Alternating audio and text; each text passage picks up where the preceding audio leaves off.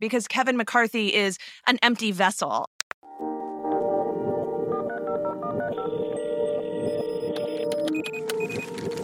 Welcome to Politicology. I'm Ron Steslow. And this is our weekly Roundup, where we invite a rotating panel of experts to discuss the truth you need to know behind the most important stories of the week and how they're shaping the political landscape. On today's outstanding panel, returning to the Roundup is Lucy Caldwell. Lucy's a veteran political strategist, tech founder, and former senior political advisor at the Goldwater Institute. Lucy, it's great to see you, as always. Do you care to tell folks where you're hailing from today? Happy New Year from my mom's walk-in closet in Phoenix, Arizona. Happy New Year. Great to be with you all. Also returning to the Roundup is Katie Hill. Katie is a former congresswoman who represented California's 25th congressional district. She's also the author of the book She Will Rise, and she's the founder of Her Time, a political action committee which provides support and mentorship to women running for office. And she advocates for legislation that disproportionately impacts young women. Katie, good morning to you. Happy New Year. How you doing? Good morning. I'm great, except for last night my 1-year-old did not really sleep, so pardon any, brain slowness. Happy New Year to you and to my dear friend, senior advisor at the California Latino Economic Institute, my fellow co-founder of the Lincoln Project. He also lectures on race, class, and partisanship at USC. Mike Madrid, good to see you again. Yeah, great to be with you guys. This is a good group, and we've got a great topic for discussion. And Happy New Year to everybody, by the way. Do we ever on this week's Roundup? We still don't have a Speaker of the House. So we are going to discuss Kevin McCarthy's battle to win a majority, what it signals for the next 2 years in Congress, and what it says about the power struggles within the Republican Party. Then we're going to discuss the New York Times' profile of New York Republican Elise Stefanik, how she went from Paul Ryan's protege to his biggest political disappointment, and what her future might look like as Trump's star fades. Finally, for our Politicology Plus subscribers, we're going to discuss the George Santos scandal and why these lies should have been exposed during the campaign, and one congressman's proposal to punish politicians who lie about their employment and educational history. If you want to pull up a chair and join us for that, a Politicology Plus subscription gets you the private and ad-free version of this show with additional episodes that aren't on the public version. There are 2 ways to get it. Option 1 is to sign up directly with us at politicology.com/plus, and that gets you a link you can use to listen in any major podcast player. Option 2, if you only listen in the Apple Podcasts app, you can navigate to the Politicology show there and tap the button that says try free. We'll dig in right after this.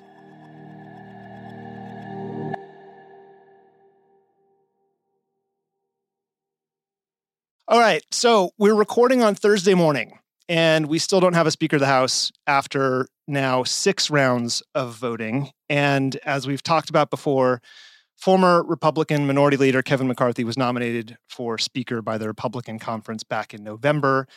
But at the time, 31 Republicans didn't vote for him in that meeting. And because of the Republicans' narrow majority in the House, McCarthy can only afford to lose 4 Republican votes if every member of the House takes part in the Speaker election. So in the first round of voting, McCarthy had 19 defectors. That number has now grown to 22. According to reporting from the New York Times, the dissidents have pressed for the following: a balanced federal budget, one that wouldn't permit deficit spending, rules to make it easier for lawmakers to eliminate funding for federal offices and fire government workers. They want it to be harder to secure earmarks that direct federal money to individual projects. They want to spend more money on fortifying the border with Mexico. They want to dismantle the IRS and replace federal income tax with a consumption tax. They've also pushed to overhaul the way the House operates to give rank and file members greater influence over what legislation is considered and ultimately makes it to the floor. Now, on this point, members of the Republican conference have complained about the top-down structure in the House that has really been the status quo since Newt Gingrich took over as Speaker in the mid-90s. And this was on display last month when the $1.7 trillion federal budget was hashed out by the House and Senate leadership. And members had to vote in the final days of work before Christmas without really being able to scrutinize the details. So we knew going into Tuesday that McCarthy wasn't going to win on the first ballot. There was reporting that he could lose up to 20 Republican votes. So before we dig into the demands of the dissidents, which I was very, very surprised to see, because a lot of that has not been covered by a lot of the mainstream press. So I want to come back to that. But first, what were all of your reactions to him starting at the upper end of that estimate? And maybe, Mike, we should start with you. I think the most damaging thing for Kevin, and he knew he didn't have the votes. Everybody knew that he didn't have the votes. But the real number I was looking at was how many votes Biggs was going to get, because those are true never Kevin votes. Like those are not going to move. The first vote on the first ballot, there were 19 votes opposed. And as you mentioned very astutely and correctly, that number has grown over the 5 votes that have come afterwards. Sorry to be laughing. By the 6th vote, that number's grown to 21-22. You would expect it to go the other way. Yeah, he's moving in the wrong direction, which is clearly a bad sign. But to me, the vote for Biggs was really that hardcore vote. That was a demonstration that those are the number of votes that are never going to break his way. At 10 is a long way from 4, by the way. It sounds like it's close, but when you're talking about a floor drill like this, that's a very long way. When you push out to 19, 20, 21 votes, it's not only breaking a long way, there's a lot more that he would have to give in order to get those numbers into a range within striking distance. There's just not that much more that he can give. 1, at this point, but 2, most importantly, even if he brought in all those other 15 votes, he's still 5 shy of the Gates and Boeberts, who will never, ever, ever vote for him. And that's not just a personality thing with Kevin, although that's a big part of it. It's really a demonstration of the rift, the atomization of the coalitions within the Republican Party, and how they're just no longer tenable. They're just not, and we're beginning to witness that devolvement. This is not just a particular circus show in the GOP conference, although it is. This is going to get worse. Was on a show yesterday where people were saying, are people going to remember this come election time? My answer is no, because if you think this is bad, wait till the next 18 months with what we're going to see. Like, it's going to get crazy town is just starting. Like, this is the opening act, right, of a really absurd vaudeville show that we're going to have to unfortunately be witness to as a country. So, I think it's important for listeners to also understand that each one of these votes takes on a political dynamic of its own. The last 3, 4, 5 of these was really testing the waters. The reason why McCarthy was putting him up, he's known he didn't have the votes in any of these, but they're testing to see where the movement's going to be. And the fact that vote is shifting to other members tells us there's no plan B. There's no heir apparent that can kind of stand up. There's no Jordan or Scalise who's going to go to Kevin and say, throw it to me and I'll take the speakership and we'll get on the business of the country. That's not happening right now. And it also tells you, again, that it's moving in the wrong direction at this point. And I just don't see, with Trump weighing in, with Pence weighing in, with Hannity weighing in, that it's going to move votes towards Kevin. I think it's just a matter of how much he wants to humiliate himself in the process. Katie, you're nodding along there. I want to hear your thoughts as you've been in Congress and how you're reacting to this happening. Not just 1 or 2 or 3 ballots or 4 or 5. We're now on the 6th balloting. And one of the consequences here is that new members can't be seated. Like, nothing can happen in the House until this is resolved. And I wonder, what your read of the Democrats' response to this is and has been, especially since Hakeem Jeffries, newly elected leader of the Democrats in the House, has said, basically, I'm not going to help them out of their dysfunction. Biden says, it's not my problem. It's embarrassing. How are you reading this? I mean, are you just like every other Democrat on Twitter I've seen, just cracking wine bottles left and right? And oh yeah, I mean, celebration. I tweeted that I frankly can't be happier about Kevin McCarthy being humiliated. He was my neighbor in my district, so he was just north. We bordered. So I have no love for him. I know, Mike, you were friends, but that's not my stance. But anyway, I think I had a feeling that the numbers were going to be really bad for him because that Freedom Caucus and some of those hardliners, their whole goal, and Chip Roy has been doing this, since he got in there. Their whole goal is to throw blockages and to stop Congress from functioning the way that it's supposed to, or the way that it has for a long time. And I think, there are some fair points, right? That the top-down approach is not always the best for anybody. And I think that particularly the fact that you don't see a huge spending bill until the very last second and you have to vote on it. That's not a good way of doing business, and it's become the norm for quite some time. So I do get that, but there isn't I don't think that there's a genuine desire for Congress to work, because I think that they don't believe in government in the same way that that we do. And I don't know who all is included in that collective we, but the majority of people do want government to function. The American people would like government to function, presumably. So yeah, I think that I don't see how he gets out of this. I think, remember the motion to vacate, of one member being able to motion to vacate the speakership at any time, like that could take that. I mean, that could just be the entire, order of business, right? Like that could happen a million times. That could, it's ugly.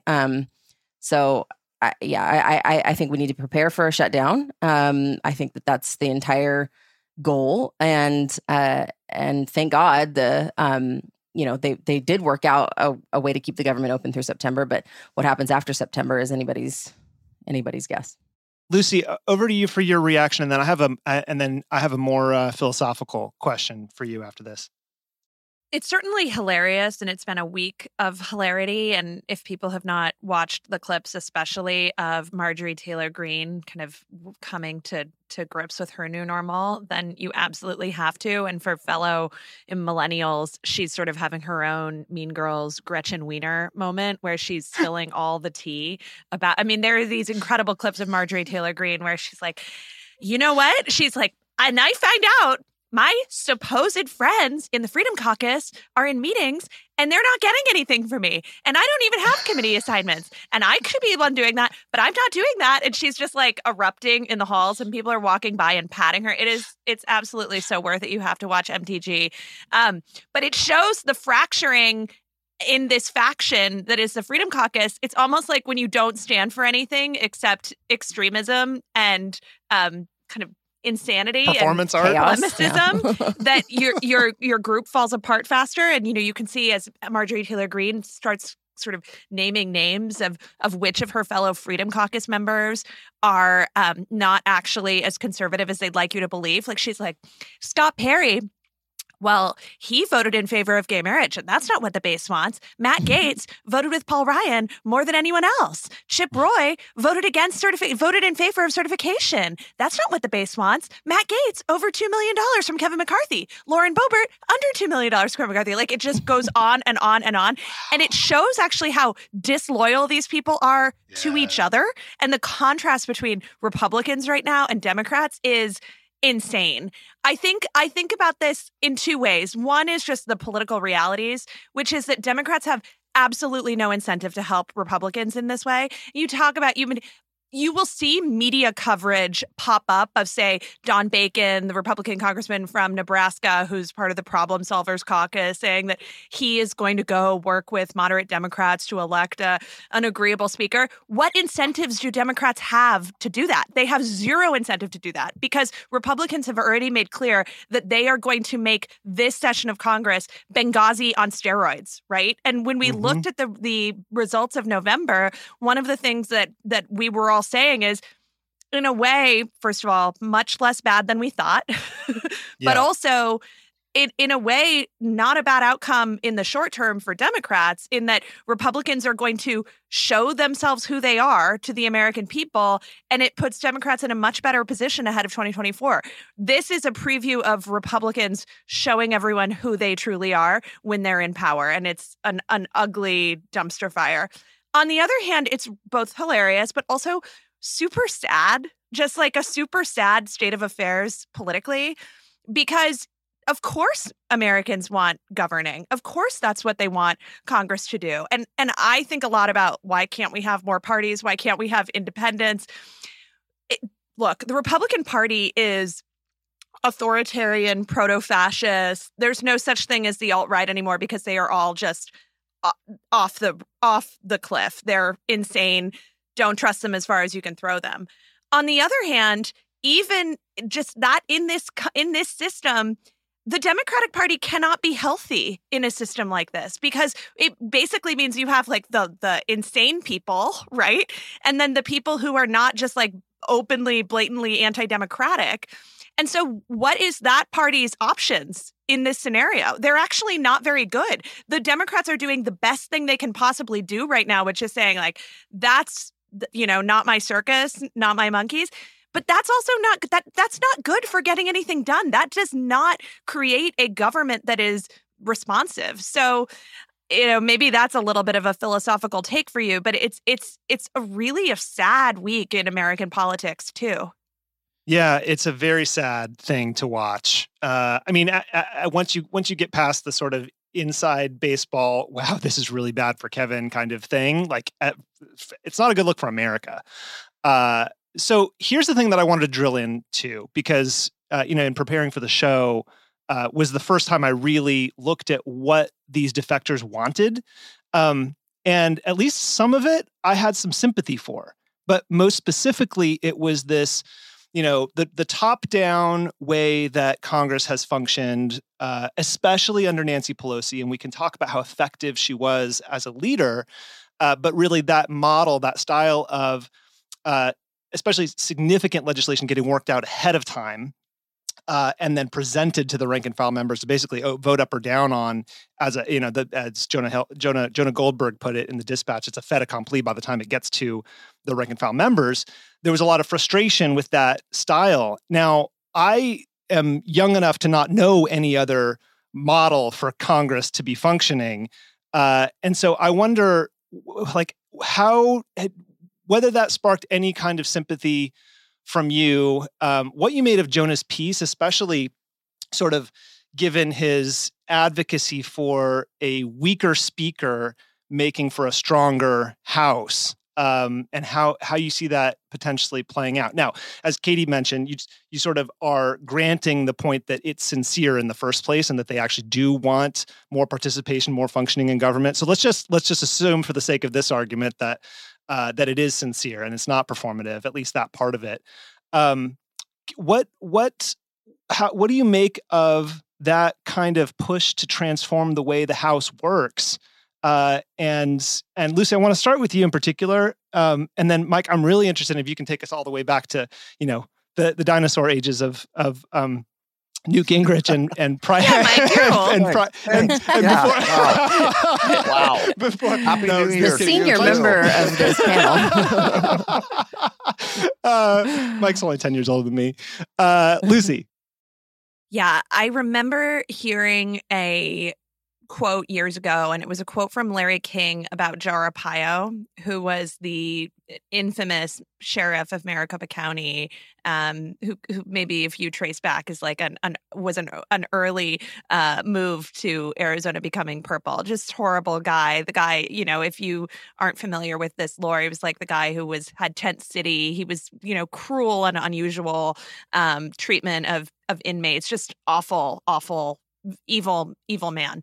And Larry King said about Joe Arpaio, but this quote has always stuck with me because it applies to so many political actors. He said, the thing about a villain is that when he wakes up and looks in the mirror every day, he doesn't see a villain, right? Villains don't look in the mirror and think, I'm a bad guy. Villains look in the mirror and think, I'm on a mission, right? Like, I'm a warrior. And so, and part of how they do that is that, of course, there are kernels of truth to problems that are being flagged by people like Matt Gaetz. Of course, some of the things that they are saying is grounded in an idea or a notion that could be legitimate. If that's the problem with these kinds of conflicts, right? That of course there's some kernel. That's part of what makes this so problematic, right? Because our dialogue is so eroded, and that it means that we don't operate in a form of interaction with each other where we come to the table and say, you're right about that, right? We're in this very zero-sum discourse all the time. But I don't think that the fact that there may be elements of what Matt Gaetz or anyone else. And as I'm remembering that Katie actually knows Gaetz very well from our last round. right. I don't know about very well, right. but Yeah, okay. Used I to. don't mean like I'm not. I mean, she probably has interesting insights into his particular psychosis. That of the problem is essentially that yes, there are always kernels of true feelings for all of these people. There were kernels of true feelings for the Tea Party or for MAGA, and across the spectrum. But that doesn't mean that the ends justify the means.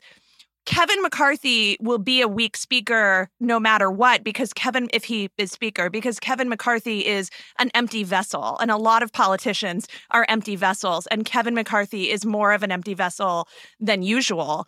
But that's part of why this fight is happening, right? Because he's a politician who is more than most just unbelievably focused on his own power and his own influence. And he's wherever the wind blows, right? He was against the Tea Party, then he was a Tea Party hero. He was not hot on Trump, then he was hot on Trump, then he was off of him, then he's back on of him. So that's the context that we find ourselves in. Mike, I want to know if this sparked any, if that call in particular sparked any sympathy from you for how Congress functions, because it seemed fairly reasonable to me for rank and file members to want to participate more in the actual legislating process, whether you believe that this faction in particular does. It seems like it would be a healthy thing if the House did move in that direction. Yeah, I think we kind of always have that idyllic notion that would be the case. So a couple things. First is I have to say, as a side story to all of this, I think it is amazing that Marjorie Taylor Greene just totally crapped out on this leadership play and is being outmaneuvered by Lauren Boebert, who will probably have more influence with the next Republican speaker than Marjorie Taylor Greene will. I love that storyline. So I just need to acknowledge that. I do too. I mean, as Lucy was talking, I was envisioning just them as characters in a Mario Kart race, racing around the track, throwing turtle shells at each other. Yeah. Yeah. She's like the ultimate outsider who cuts a deal with the last establishment rhino, Kevin McCarthy. And now she's going to pay the price for all of this. It's hilarious. And now she's just attacking everybody around her, all of her friends. Look, there's something inherent, I think, in the American political tradition to not like or trust our politicians, right? And to at least at a 30,000 foot level believe that there's some sort of corruption going on in the House. Sometimes there is. Historically, sometimes there has been. And going back to the formative times, some of the more formative years of McCarthy's, development as a politician, as a politico, it was with Gingrich in the 1994 contract with America. And we have to remember the contract with America, 7 of those 10 elements were basically House reforms. They were basically, the contract with America was basically an attack on Congress. And the reason why that was happening is Democrats had controlled the Congress for 40 years up until that point. Like, that's an unbelievable notion for people who don't remember that time and era, that the one party controlled the House for 40 years. Like, now it changes every 2 to 4 years. Yeah. This was 40 years of control. And it came on the heels of the House banking scandal, which a lot of people don't remember, but there was this checking, benefit perk that members had where they could use basically a credit union for members of the House, and it would float checks. And through banking maneuvers, a lot of these members had overdrawn checks, and the government would just kind of cover it until things were paid. That's kind of an exaggeration. But again, politicians are going to exaggerate when they're attacking. But this was a big deal in 92, 93. It was a huge deal. And everybody was looking at how much of their member had overdrawn their House account. Okay. And again, this sounds a little esoteric to most people, but it was a very, very big deal back in the day. And there was this very anti-Congress sentiment. Frank Luntz comes in, develops a contract with America. Luntz and McCarthy are very, very close. And this is where their relationship really began. Frank Luntz is a pollster. Frank, by the way, was on the House floor the night of the first few votes. Oh, wow. They're very, very close. And so what happens is McCarthy, I think, realizes and recognizes this is a great tactic.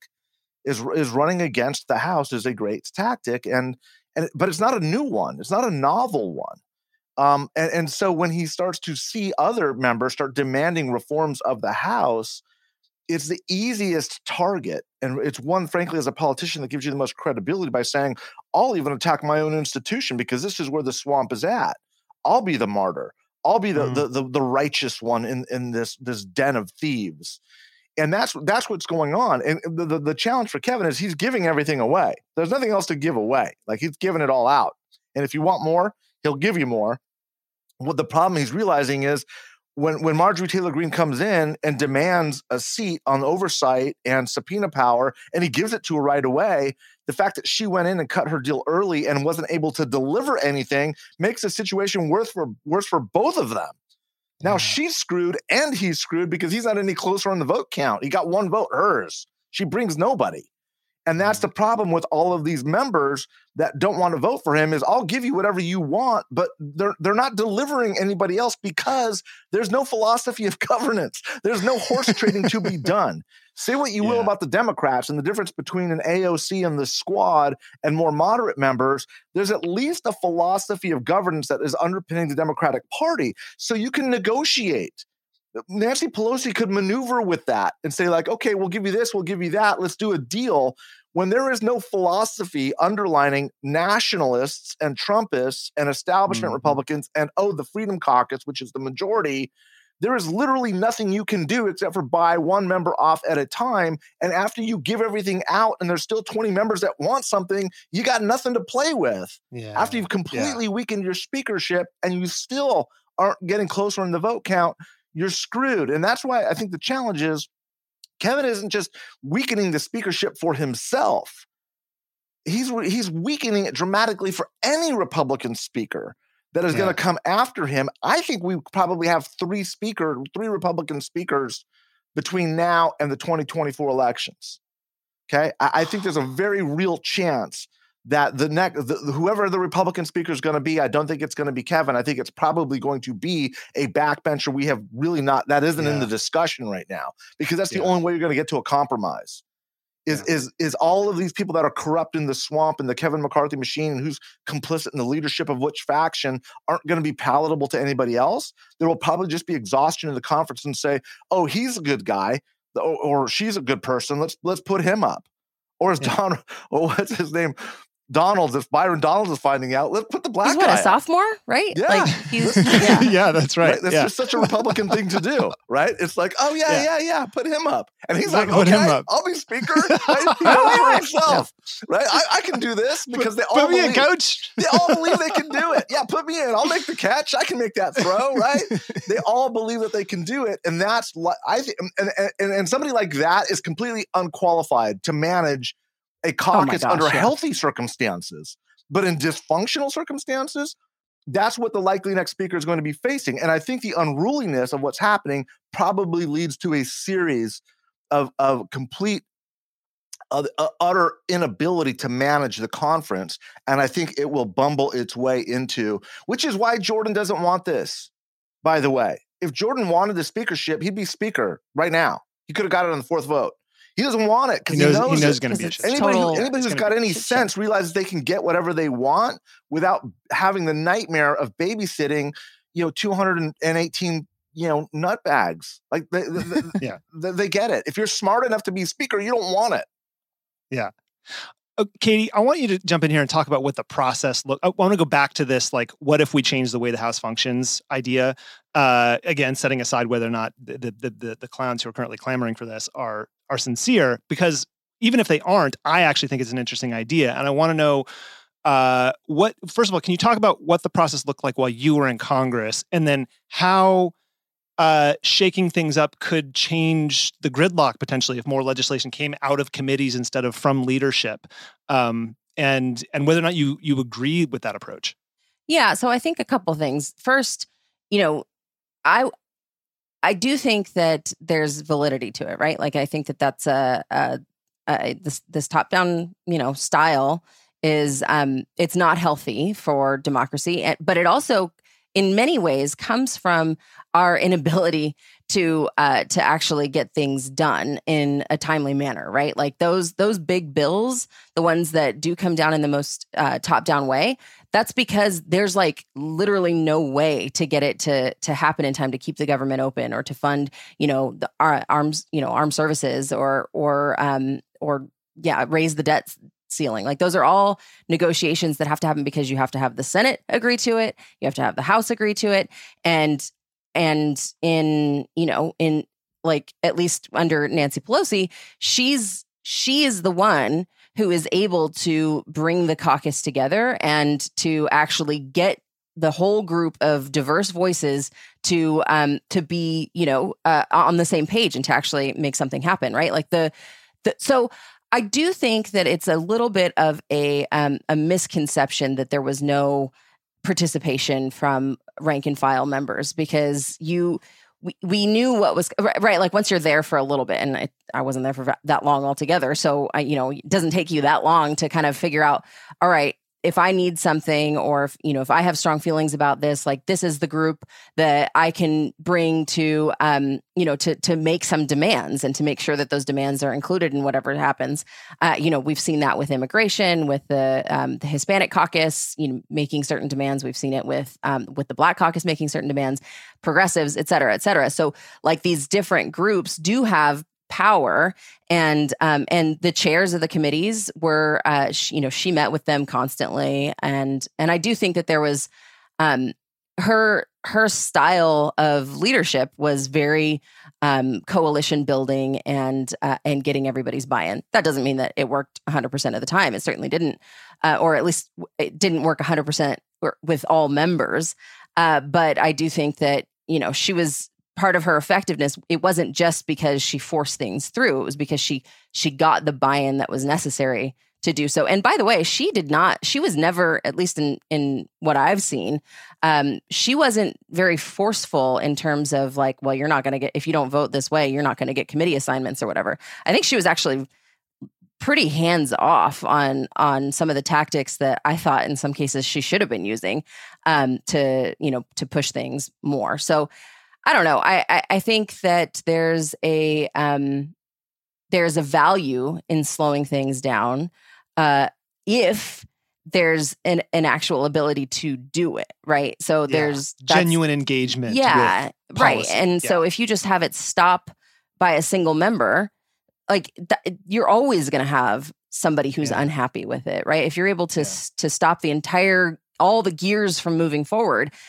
all the time, then you're never going to get anything done. And I think, Mike, you're absolutely right that we're going to probably see several speakers in this time because they're going to do this motion to vacate, right? And I don't know. It's going to be chaos. That's really what I see. I have one more just thread to pull on here, Lucy, which is the degree to which Trump's sway over the Freedom Caucus wing, how strong it is in the first place, because we now know like he's been trying to whip votes he's been trying to get Kevin elected and it's not working and the numbers going the opposite direction. And I wonder what you think this says about the sort of perennial question that we keep asking, which is what is his influence over the party going to be? What is it? And this and what this episode says about that. I'm curious about your thoughts and Mike, if you want to weigh in.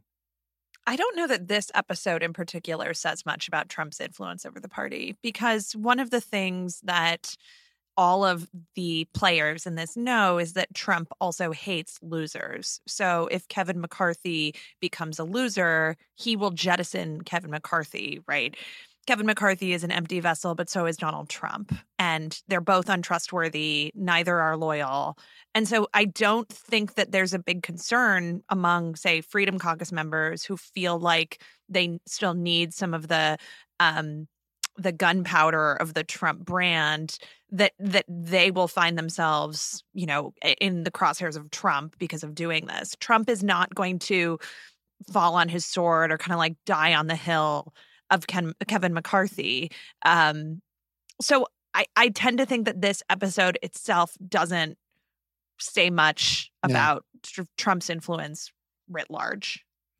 Okay. Mike? Quick take? I would tend to agree. I mean, I think what has been interesting to me, and nobody's really written or talked about it too much, is the fact that the endorsement that Trump gave was really very bland and quite milquetoast. Yes. It was kind of like, yeah, I mean, Kevin's a good guy. He didn't say he'd be a good speaker. He's like, he's a good guy, right? And he's clearly not going in there and saying like, I'll primary, anybody who doesn't vote for him, or I'm going to back, these people, these candidates, and this is MAGA, and this is, these other people are old crows, or whatever attacks he's going to make on whoever it's going to be.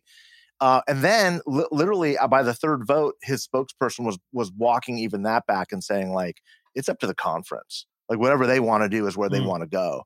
So Trump's really kind of left Kevin McCarthy out there, which of course is just poetry. You love to see it, right? Because he's out there squirming and being humiliated. He went and, fell on his sword for this guy, lied after he was on the House floor making a speech on January 6th. He's at Mar-a-Lago bending the knee 48 hours later. And of course, what does it get in return? You get what you get in return for Trump, which is absolutely nothing. You get abandonment. And that's what he kind of deserves. And there's this kind of, I think, justice in watching him humiliate himself on the floor over and over and over again, because that's how he's going to be remembered. The two worst kept secrets in California politics of my generation were Alex Padilla wants to be a U.S. senator and Kevin McCarthy wants to be the Speaker of the House. And to watch Alex get it, right, on January 6th, the same day, right? He gets sworn in as a full-time elected official. And then to see Kevin like coming this close to that ambition and falling Can't short. even swear in his own new members. Can't even swear in his own new members is just he deserves it. And I'm saying that as somebody who has known him for 30 years. And it's tough to watch, but it's also kind of just desserts. It's just he deserves it. If anybody fucking deserves it, it's him at this moment. So Kevin McCarthy noticed on an Air Force One trip with Donald Trump that Donald Trump only likes the red and pink Starbursts. So Kevin McCarthy went out and bought a bag of Starbursts, and he gave the bag of Starbursts to his aide, and he said, "Sort out the colors so that I can give POTUS just the red and pink ones." And then he went. This is a true story. Trump, yes, it's in. You can read about it. This is not lore. This is what's like written about. He went to Trump and he said he presented him with a jar of pink and red Starbursts that his aides had sort of lovingly sorted. And that is one piece of Kevin McCarthy. The second aspect of this story is that, by the way, you can just buy a bag of pink and red Starbursts. And to me, that's the real metaphor in this for Kevin McCarthy and what he could have done and he didn't. If Kevin McCarthy had a little bit of a backbone, I actually do believe after January 6th, I think that he would have found some moderate Democrats, or blue dog Democrats who are in districts that are maybe like Trump districts with Democratic members. I think he actually could have found Democrats who would say, you know what, country before party. I know that it's probably better for the Democratic Party on the whole if I let you go up in smoke, but I'm not going to because you seem like a person who is an honest broker. And he's not. He's Starburst guy. Starburst guy. I just want you to know, Lucy, I would pick out the pink and red Starburst for you. Just buy the bag, Ron. Just gonna go on record. I'm more of an orange and pink person. I don't know if you can buy a bag. I don't know. I'm actually not sure. That's a good question. I'm not sure.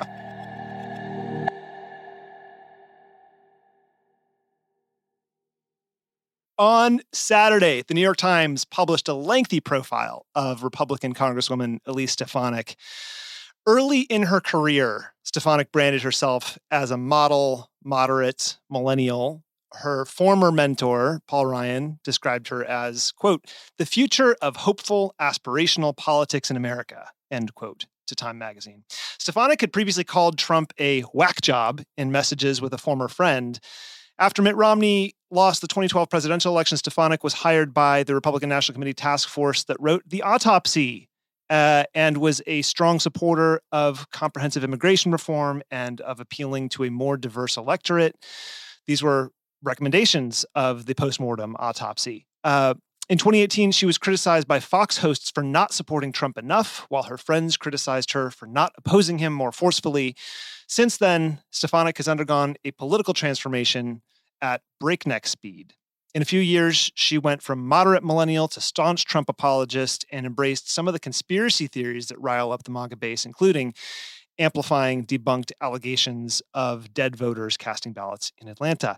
So the move has catapulted Stefanik from the backbench to the third-ranking member of the House Republicans. She's become one of the primary examples of a member of the old Republican establishment being willing to be absorbed into the MAGA wing of the party by running toward Trump. But now, in the wake of the 2022 midterms and Trump's drag on the Republican ticket, some Republican politicians and voters are questioning their alliance with Trump, we now know. So toward the end of the piece, the Times reported that for much of the spring and summer, Stefanik was plotting a potential push to become the Republican whip. Now, that's the number 2 position in the Republican conference, for those of you keeping track at home. But as the field became more crowded, she found herself without a clear lane to a win.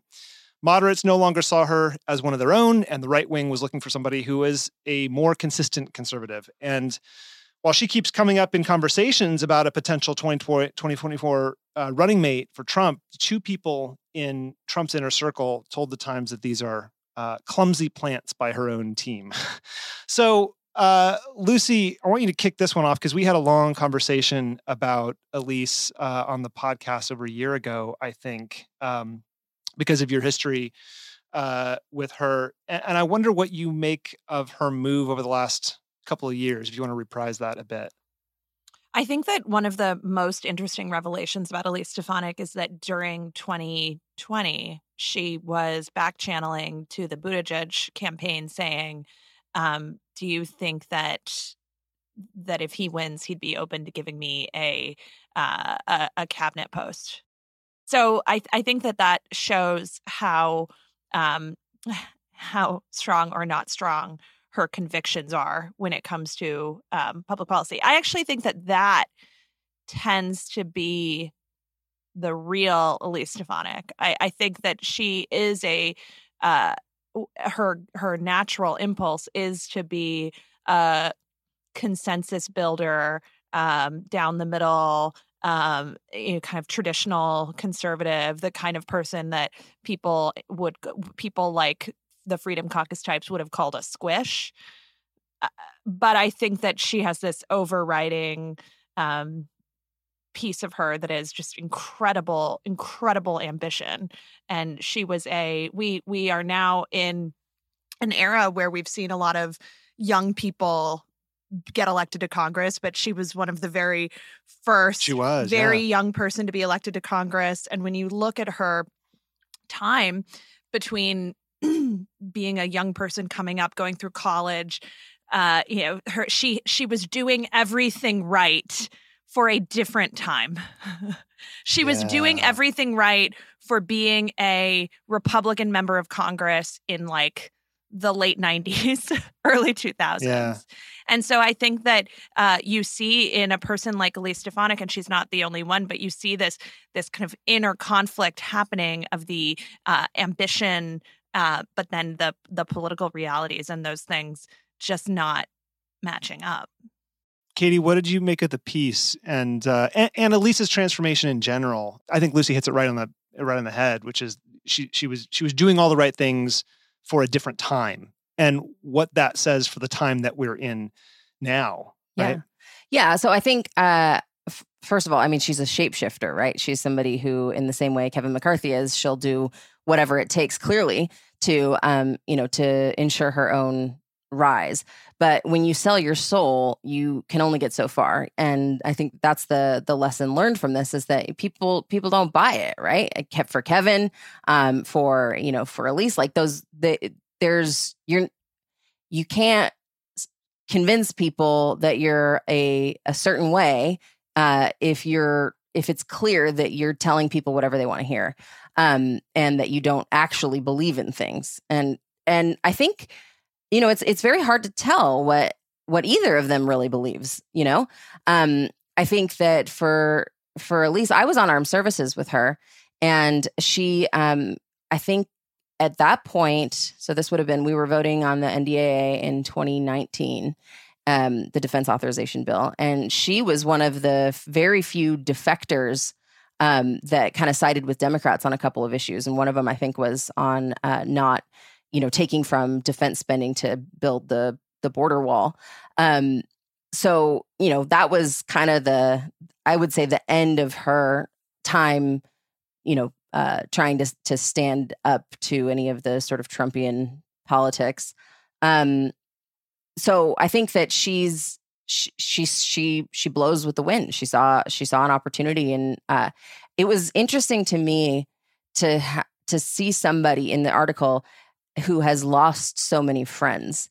And I've been through a lot, right? Like I have, and I would say that it's easy to lose the people who jumped onto your bandwagon late, right? But it's hard to lose your real friends. You have to really do something to do that. And so it's pretty telling. And I don't think she's going to make it very far, because the winds are shifting again. And once you've gone full, insurrectionist, full election denier, it's very hard to come back from that.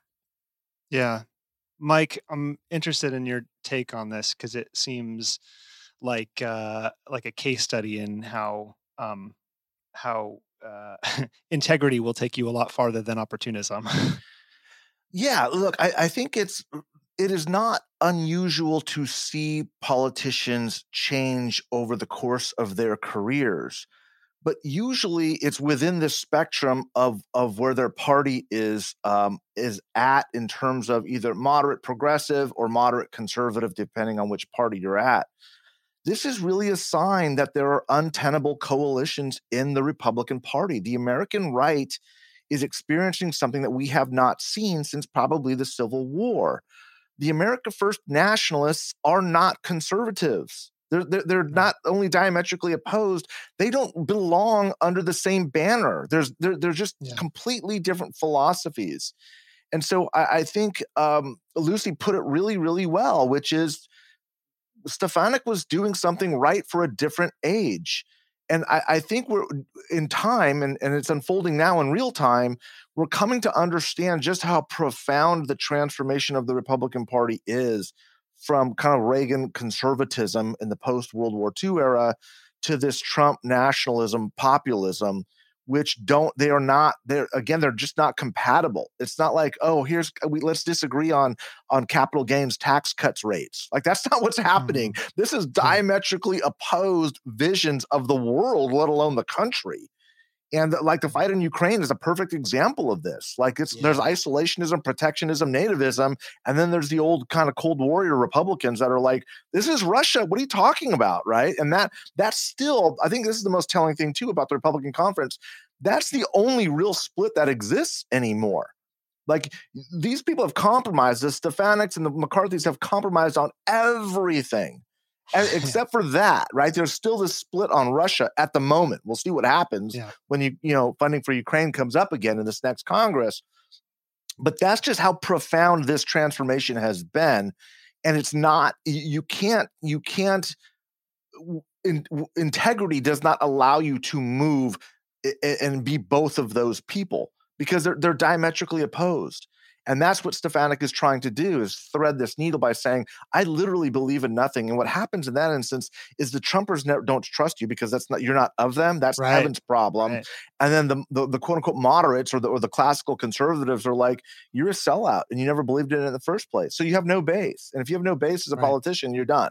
What Katie said about friends and losing friends is interesting, because that's true. But I also think there are many stories on the Republican side of lost friendships among people like Elise Stefanik. I remember, I don't know, probably in 2019, when I was first getting to know George Conway, George said to me, this has been kind of a hell of a time, but I have made some really incredible friends and have met some people that really mean a lot to me, right? And those are relationships that persist. And he was talking about friends he has made that are people that he shares, including other people on this podcast, but who share a value with him, right? So it's like everyone who was on the right, who came up on the right, who was on the right in 2016 when all of that was occurring for the first time, we're seeing that as everything shook out, especially between 2016 and 2020, there were just people who don't talk to you anymore, right? You know, Mike has people like that. Ron has people like that.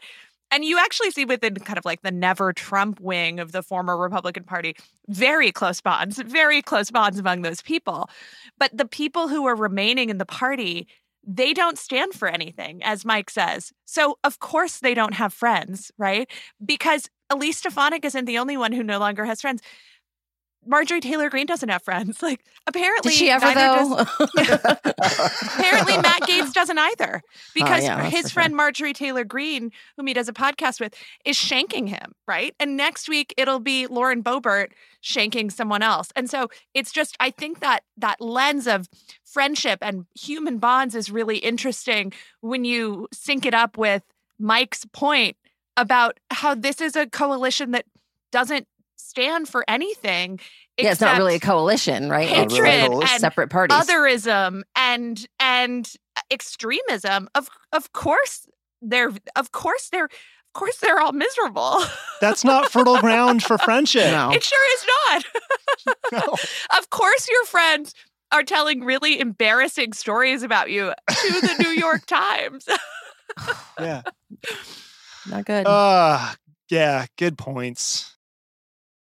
All right, gang, we're up to speed on some of the biggest stories this week. Let's look at what you're watching, Katie, as you're picking the pink and orange starbursts out of the bowl. What do you have No, your eye Ron, on? you have to pick them out for her. And right. And she's a new mom. You should be sending. We should Okay. all be Time picking for that fair starburst enough. picking.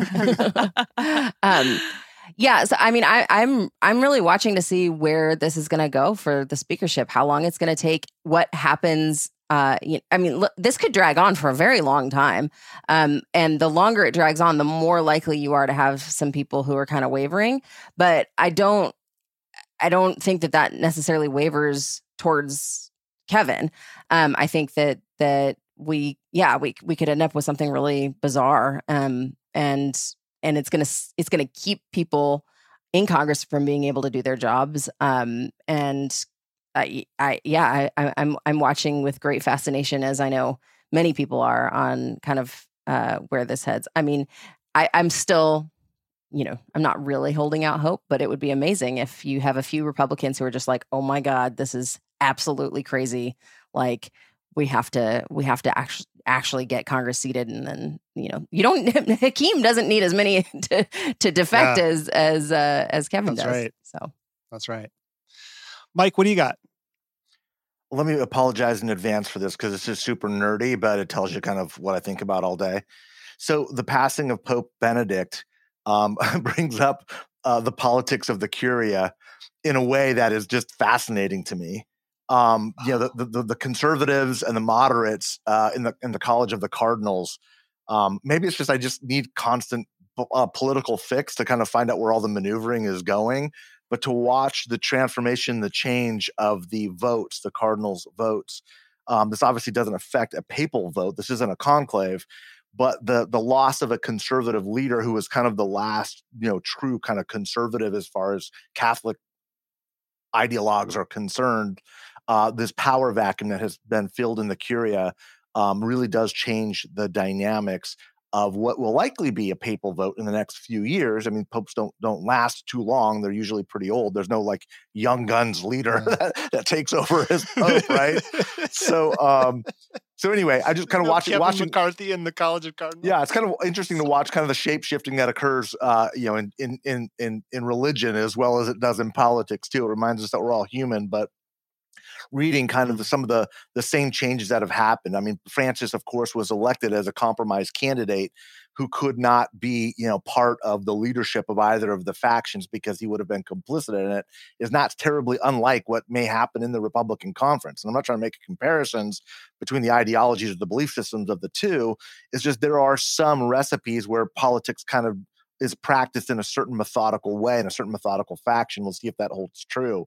But for the moment, it's been hundreds of years since a living pope was alive while a previous pope has passed away.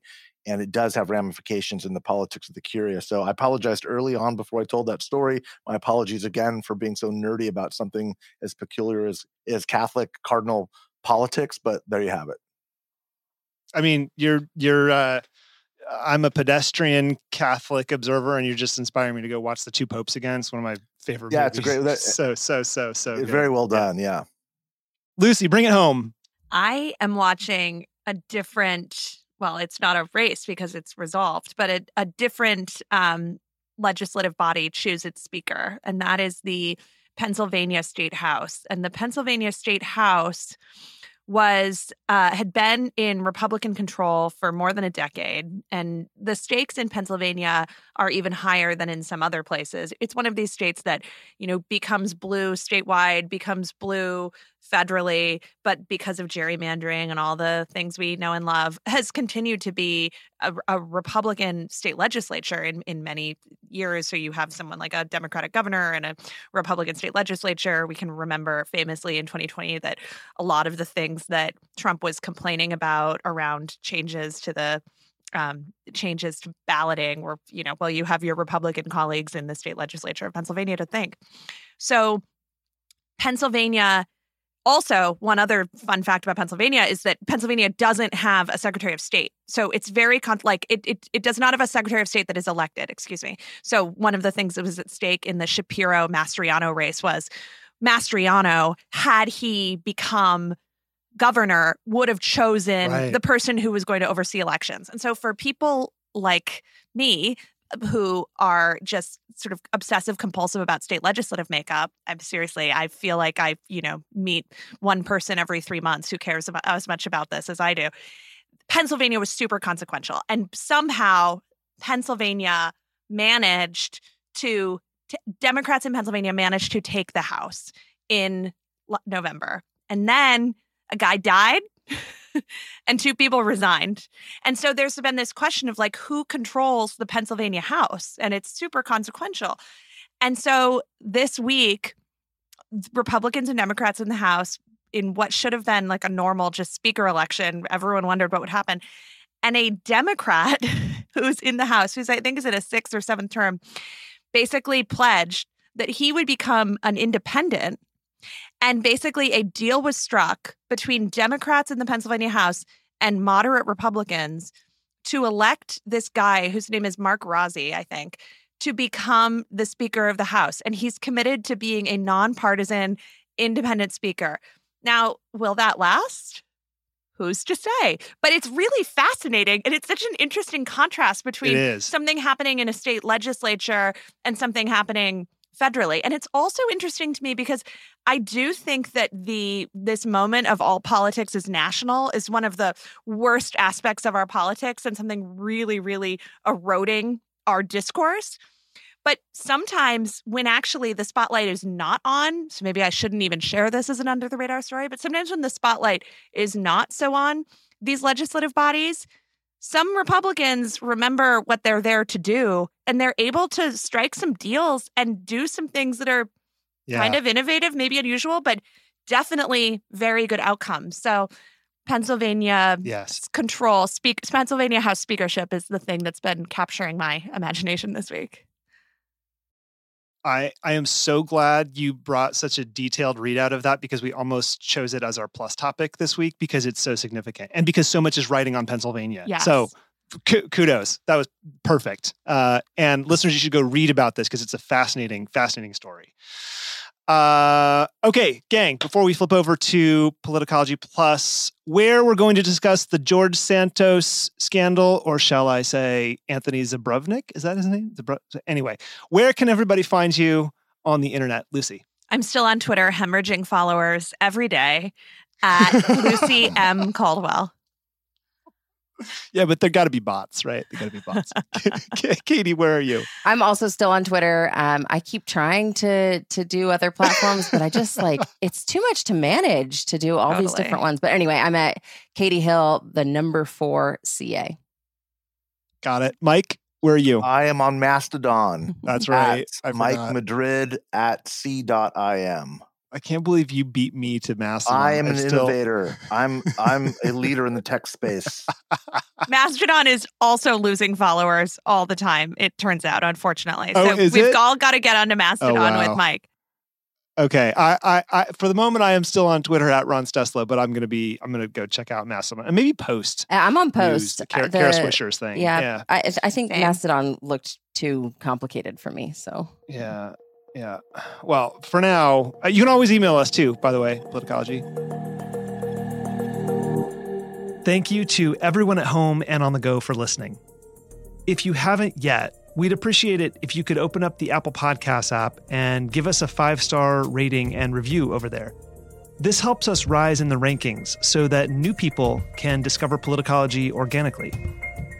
If you have questions about anything we've talked about, you can reach us, as always, at podcast@politicology.com. And even when we can't respond, we do read everything you send us, whether it's an episode idea, a guest recommendation, or just a simple note about how the show has impacted you. And we love hearing from you. I'm Ron Steslow. I'll see you in the next episode.